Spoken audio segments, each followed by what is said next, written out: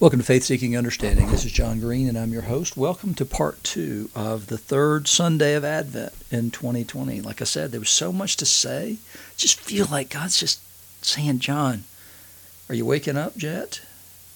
Are you awake? Are you hearing me? Are you willing to listen to me? So I woke up this morning just more excited, I think, than I have been in a long, long time. Excited about Him, about all kinds of things. It's like He opened my eyes and He opened my heart today.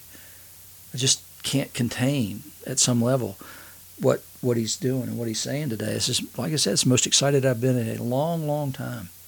And I don't know what it is. I have no earthly idea why. I'm still struggling with this foot thing, and it hurts. It's painful. I can't do anything. I can't put on a shoe, and it doesn't look good, so I don't go out either much. I went out yesterday, put a shoe on, paid the price for that the rest of the day, but I didn't care. We had a good time, and I enjoyed being out. Because I'm tired of not being able to go out. But this big toe's swollen, it's nasty looking, it's got a big infection on it, and so I don't want to put on sandals and go out because I don't want people to have to be grossed out by looking at my foot. But anyway, it's just feel like I've been a captive. Watched a great video that a good friend of mine sent me yesterday from David Jeremiah, who talks about, we have to shelter in place, and I have to shelter in place right now for a different reason. But anyway, we're told to shelter in place. And so David Jeremiah did a great 4-minute video that's posted on the Faith Seeking Understanding Facebook page, which is facebook.com/faithandunderstanding, which is linked to the right here at where the podcast is. If you go to the podcast page, which is anchor.fm/John Green. John Green, actually, sorry. You'll see the Facebook link over there. But there's a wonderful exhortation in there where he talks about places in the Bible where God's people have been sheltered. And he uses, I don't know, maybe a dozen or more examples of God sheltering people, which he's using to say, putting people where they don't want to be for a season of time. And then what happens when he brings them out of those places. And I feel like there's a part of me that says it's time. And it can be too soon, right? I mean, I can be too soon. I can jump the gun on things because I'm hearing something God's saying and I'm thinking it's a present reality, but it might be still down the road. But He's asking me to do what I said in that other podcast, which is to imagine what it will be like. Right? So I don't know. I don't know if He's doing something today or not. I have no idea. I have no evidence of that. But I know that He's telling me, look out there, down that road, and rejoice now. And in doing so, the reason you're rejoicing is you can see it. You can see the reason for rejoicing then. And you can imagine what that time will be like. But I don't want you to wait until then to rejoice. I want you to rejoice now, while you're still praying for it, while you're still waiting for it. I want you to rejoice as though you possessed it, as though you were in that moment, whatever that moment might look like for you. That's what I believe. That's what I hear God saying to me. He said, I don't want you to postpone joy, in other words. I want you to experience the joy then, right now. Because in Christ, you have that. And C.S. Lewis would talk about desires and in the same way, and it's one of his great proofs from Mere Christianity, is the evidence of the desire in you and the inability of anything in the world to fulfill it points to God. That there's something beyond the possession of whatever that thing is that you're waiting for. What he's saying is that thing that you're longing for points beyond itself to a greater reality. And that's what Psalm 126 is saying, is it's saying, when the Lord restored the fortunes of Zion, then were we like those who dream. Then was our mouth filled with laughter and our tongue with shouts of joy. Then they said among the nations, the Lord has done great things for them. And then they back up and say, the Lord has indeed done great things for us, and we are glad indeed. And then the next is the prayer to restore our fortunes. The first verse said, when the Lord restored So what it is the longing isn't satisfied really by the thing. The longing is satisfied by the Lord, who does the thing. And so Advent is a time when we have a longing for the coming again, but we're celebrating today in joy as though he had done that thing already, and he has. He did it in the incarnation. Because the incarnation is the thing that tells us that the coming again is certain. So that he did it in the incarnation, that he came to earth in the incarnation, is the assurance that he will come again in the end and restore all things. And so in this time, what we're called to is a longing for the coming again, but we celebrate the coming again by celebrating the incarnation. Because it's the pledge of the promise. That he came is the beginning of the pledge. That he died, that he was resurrected, and that he ascended are other parts of the pledge, but they're separate. And so the incarnation, the coming into the world, is the thing we celebrate, but it's not the fulfillment. The fulfillment is the coming again, but because he's done this, we celebrate that as already occurring in that same way. So that's what I'm trying to get at in this, and it's what I'm trying to say maybe I'm experiencing in my own life today.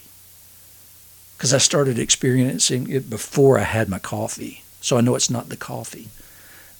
But there's something in this third Sunday of Advent that's really important for us, because we're called to joy in the midst of a life right now that there's very little to celebrate. You know, I'm not talking to people about births every day. I'm not talking to people about weddings every day. I'm not talking about the preparation for any of those things, which is so unusual in the work that I do with Amazon. So much of what we do and so much of what we sell is things that preparation for times of rejoicing in people's lives, the celebration of birthdays, the celebration of births, the celebration of weddings, all those kinds of things. And there's been so little of that this year, it's been unbelievable. What we've been mostly struggling with is, John, I can't get masks, I can't get toilet paper, I can't get gloves, I can't get exercise equipment, which was for a long, true still partially, but for a long period of time you couldn't get it. I can't get desks for my kids because there's no sellers except for Chinese sellers who never ship them. I can't get these things, but none of those things, they're all different from the normal things. Normally I'm talking to people about things they need for their wedding, things they need for birthdays, things they need for new children, wedding registries and children's baby registries and all that kind of stuff are usually the things you spend a lot of time talking about, but not this year. That's not what I talk about. Not what I talk about at all. It's preparation for the worst. If we have another blah, then that's the way we've lived this entire year. This is going to get bad. In fact, there's going to be a second round of it here, and then there's going to be a third round of it, and we're continuing to postpone life. Do you hear that, right? I mean, you hear that every single day. Well, what the third Sunday of Advent is saying to us today is stop postponing joy. Stop it. Do it now. Begin today. Don't wait another day. Don't let the rest of that stuff keep you from the joy that the Lord wants you to have today. Don't allow it anymore. Say no to that. Do not allow that to happen. And I guess I'm realizing that I felt like I've lived in that world not just in my own life, but with our customers, the people that I deal with on a daily basis, that they've had to postpone all kinds of events in their lives. People, grandparents, can't go see their grandchildren for Thanksgiving or Christmas or their birthdays or anything like that, and so they're sending presents, but it's like, I don't even know what they want, because who knows what anybody wants right now. And so you've got this constant thing that I experience, and I talk to a lot of people. I talk to a lot more people, many times more people in the course of a week now than I did when I was pastoring churches. And I consider this to be a blessing, that I get the opportunity to do that, to get to hear from so many people, most of whom are probably not Christians. But then it's different when I do talk to Christians, to be perfectly honest with you about it. And that's the part that excites me, is when people identify themselves as Christians, when I can identify that they are through whatever means, we have great conversations. And it doesn't sound like my other conversations. If you're that kind of Christian who can be easily identified as one through your order history, for instance, or whatever, then you tend to be a different person, and I tend to have a different conversation with you. It's a wonderful, wonderful thing. But the problem is that because of this, we're prevented from having many of those conversations. We're prevented from seeing the joy on one another's faces because we have to veil our faces. It's awful. It's absolutely awful, but don't let it happen any longer. Let's let the church stop complaining about things, and let's become those who rejoice always in Him. And rejoicing in Him entails rejoicing also in one another. It's part of that whole first and great commandment and the second like unto it thing, right? Loving one another is rejoicing in one another, and we've got to get to be really good at that. Because you know what? We need it. I need to rejoice in you. And you know what? You need me to rejoice in you too. I know that's true. I've got a good friend who sent me a message last night, just thankful for our friendship. You know, who does that? Who does that? But it's great. And we need that. And maybe that was part of the awakening for me, was just knowing that that was legitimate and real, that she loves me and my wife.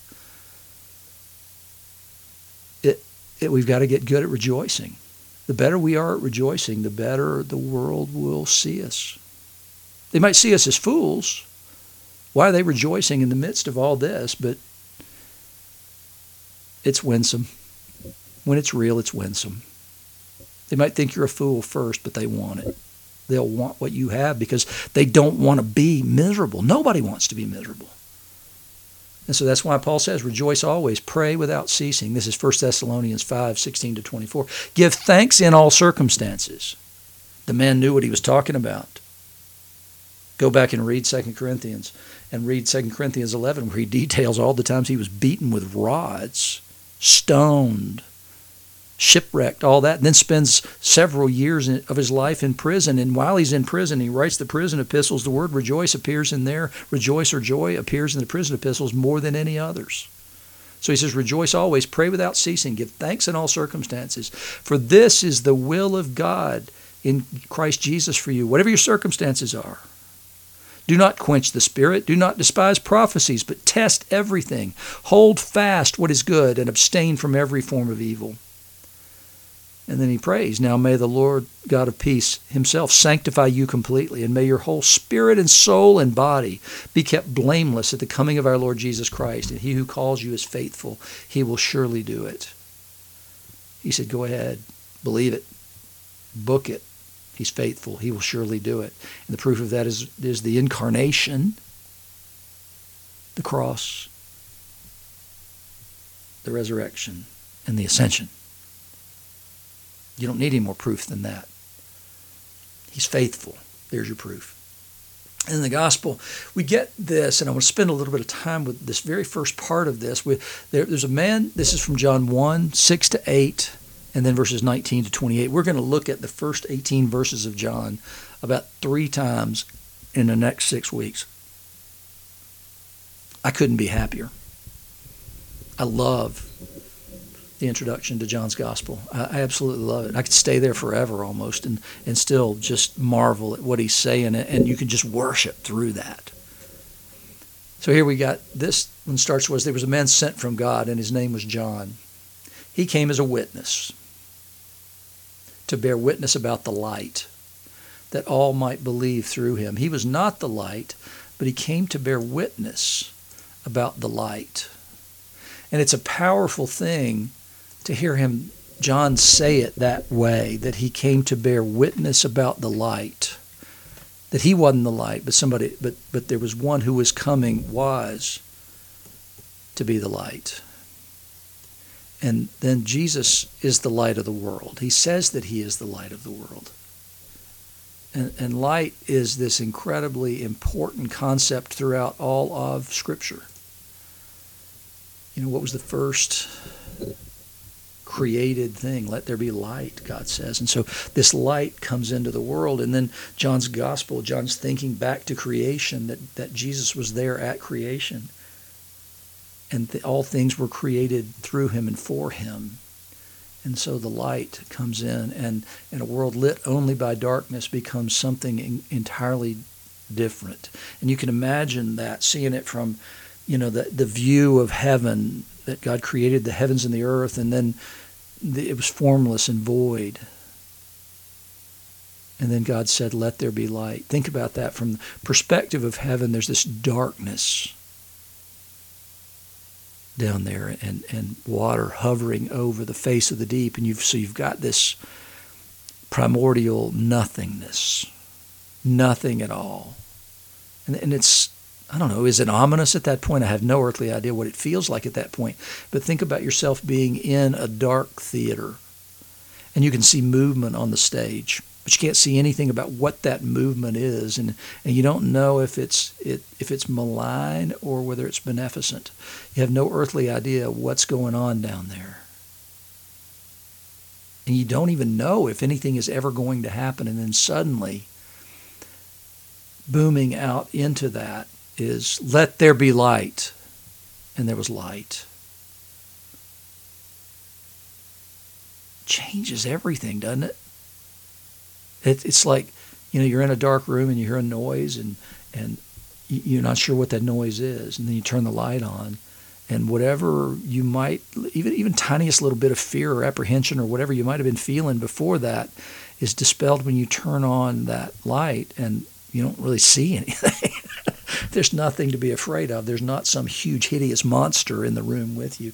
Light, it's the reason so often kids need a light on somewhere in their room. It's the reason we have things like night lights. I know it's to help us navigate in the dark if we have to get up and go to the bathroom or whatever, but the other side of it is there's something comforting about light. Complete darkness is not something most people want to experience. We need a little bit of light. But light in complete and total darkness dramatically changes everything. If you've ever taken a tour of a cave and go into the innermost room there, and they have you put out your flashlights and all that kind of stuff, you can handle it for a minute. And then it begins to bug you. You don't want to sit in a dark room like that for very long. You need light. You need light for life. We need light, in fact, for this COVID thing. That's part of the vitamin D deficiency you don't want to have right now. You want to bring light into your life, and sometimes you do it through vitamin D, which is that which is provided by the sun. And it's interesting. I talked to somebody a couple of weeks ago that suggested to me that the vitamin D, just getting sun on your face is really not good enough. What you really need to do is get it on your torso. That's where it gets absorbed best and actually makes a difference in your life. So you need to get more sun than just getting sun, getting a farmer's tan. You need to kind of be naked and unashamed, as it were. And the light is this truly important thing.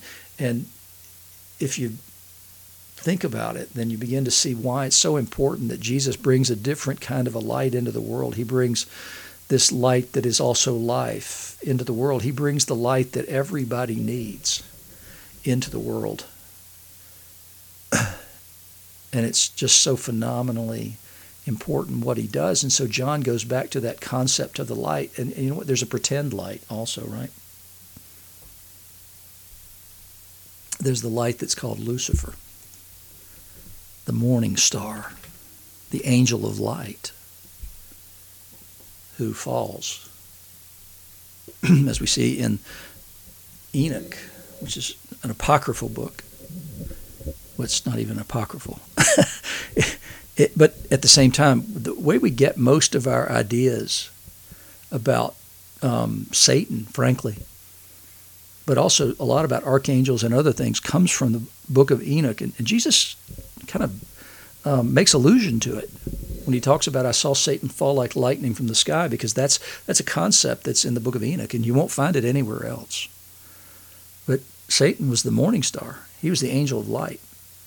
And so what we have now is, what we see is when he offers Jesus all the kingdoms of the earth, and then in Revelation, when he controls all the earthly powers until he's overthrown, what you see is that this world is guided by a false light. It's that angel of light who has fallen from grace, fallen from the throne room. And so we've got to realize that there's a new light that has to come into the world. That, the world doesn't typically realize it's dark. The Middle Ages were called the Middle Ages. We call them the Dark Ages, but they're the Middle Ages. They didn't recognize they were in darkness so much like we do when we look back from a point of view after the Enlightenment. And so we live in a world now that's lit only by darkness, whether we realize it or not. The light, it comes from us. In Hebrew tradition, actually, what happens at Mount Sinai, when the covenant is given, when the people say, we will do and we will listen, when God first begins to speak, and they ask Moses to go back and get the rest of it, what they've said is that we trust him already, so we'll do whatever he says, but we'll also listen later. So they've committed to doing before they even know what he's going to say. And it goes back to exactly the point that I'm making about today. We're going to rejoice now because we trust him, and then we'll listen too, but we're committing to joy today based on what we know that he'll do tomorrow. And so here they've committed to that. And so what happens, this is midrash, so it's sermonizing on the text, but it's something that they accept as, hey, I believe this, this is a way of seeing how things happened and how things are. And so what they said is that at that time angels came down and gave each Israelite there that day 2 crowns of light. And they were given those crowns because they committed to do before they committed to even hear what he had to say. They trusted him that much. And so what they said is that after the sin of the golden calf, those were taken. And they were strewn all over the earth. These crowns of light, they say, were strewn all over the earth. And when Jews are in the diaspora, when they're scattered all over the earth, then in the works that they do, the mitzvah, the commandments that they keep, and the good deeds they do in the places in which they're scattered, then they're digging up those crowns of light and bringing light into those places. And so Jesus is telling us that we are to be the light. The light is within us. It's not apart from us. It's not unearthed by doing things. If the doing of things actually reveals the light that's within us. That's Jesus' point there. But I gave you the Hebrew understanding of the works that they do unearth those crowns of light that they were given then. Because by doing, remember why they were given the crowns, then they're saying, we believe. And I do this because I believe. And so those crowns of light are being brought forth in various places around the earth, wherever they're scattered. And then the people are, in doing those works, are digging those up because they believe and do at the same time. They do what they do because they believe what they believe. So we believe that wherever we go, that light comes from us in the way that it came from Jesus in the Transfiguration. We just have to peel back sin. We have to peel back all that other stuff in order for that light to be revealed, that in doing what we do, we reveal that light of Christ to others and draw others to him. And so what they're saying, what John's saying in that gospel is that John was not the light. He was a witness about that light. He was telling them about the light that was to come into the world. We, as Christians, reveal that light by what we do and by what we say, because Jesus is also coming into the world. Again, he's coming in judgment. And so we are no less witnesses than John. And so here's a model for Christian witness right here as to everything. And then we'll kind of end with this. And it's just the rest of this lesson is from John 1:19-28. This is the testimony of John when the Jews sent priests and Levites from Jerusalem to ask him, "Who are you?" he confessed and did not deny, but confessed, I'm not the Christ. And they asked him, what then? Are you Elijah? Who they believed was to come still, because remember, Elijah's taken up in the whirlwind, and then in Malachi, it's promised that he will return before the Messiah comes. So they're asking a legitimate question here. He said, I'm not. And then they said, are you the prophet? And the prophet refers back to Deuteronomy, or to Leviticus, sorry. Leviticus, when Moses promises there will be another prophet like me who comes, and when he does, you're to listen to him. So they're asking him, is that who you are? And he answered, no. John didn't know or care. John wasn't claiming anything for himself. They said, who are you? Because Jesus later says Elijah has already come, and he's pointing to John. So here they say, who are you? We need to give an answer to those who sent us. What do you say about yourself? And he said, quoting Isaiah, I'm the voice of one crying out in the wilderness, make straight the way of the Lord, as the prophet Isaiah said. As I told you in that other one, we're to identify with Isaiah exactly the same way. When he said, this is the Spirit of the Lord God is upon me, we're supposed to identify with Isaiah's words. We're supposed to identify with it when Jesus takes it on, because we're his people. And his Spirit lives in us, so we're taking on that same responsibility. And so John says, I'm the voice of one crying in the wilderness. Make straight the way of the Lord, as the prophet Isaiah said. The Pharisees had a rough beginning to all this, because remember when Nicodemus comes 2 chapters later and talks to Jesus? He's there representing them as well. He doesn't say it this same way, but he's representing them, because what he says is, we know you're a prophet come from God. And then he wants to find out more about this prophet come from God, and he calls him a rabbi. He's there representing them. Make no mistake about it. Nicodemus is coming there on behalf of the Pharisees. They want to know something here, because he's making comments about, we know who you are at some level. We're going to say you're a prophet sent from God, and you're a rabbi. It's a high praise, certainly, in both those instances. So these people have been sent to him, and after John gives that sort of enigmatic answer, the kind of enigmatic answers Jesus gives to Nicodemus, they ask him again, then why are you baptizing if you're not the Christ or Elijah or the prophet? And John answered, I baptize with water, but among you, right here, stands one you do not know, even he who comes after me, which is an unusual thing, because the former is always greater than the lesser. But John says, this one comes after me. I'm talking about somebody, the greater one is to come. He says, the strap of whose sandal I'm not worthy to untie, which is the most menial thing you could do. If you had sold yourself into slavery to another Jew, if you're a Jew and sold yourself into slavery to another Jew, that was one of the things they couldn't ask you to do. Only a Gentile slave could be asked to do that. So he says, I'm not worthy to do that. And then we're told these things took place in Bethany across the Jordan where John was baptizing. So our job is the same as John's. Our message is the same as John's, right? I baptize with water, but among you stands one you don't know, even he who comes after me, the strap of whose sandal I'm not worthy to untie. I'm telling you about a greater one. I'm telling you about one who is to come, just like John said. And I believe he is standing among us today. Through the power of the Holy Spirit, I know he's standing among us. So when we proclaim him, we're proclaiming one who is to come, but who is yet there, present in that moment, because God can change everything through the power of his Holy Spirit present there. And Jesus is present in the power of the Holy Spirit whenever we're proclaiming him. But let's be like John. Let's know for certain he's here among us today. He's right here. Let's have that same kind of certainty that the Jews, that the psalmist is talking about, that even in the midst of our captivity, we're celebrating our deliverance. Let's be like Paul, who from prison constantly writes to rejoice, and that whatever situation is, it's what God wills. So he's in charge. It's all good. Let's be like John, proclaiming the coming of Christ as a certainty with joy, because we have been redeemed. Rejoice in the Lord always. And again, I say, rejoice.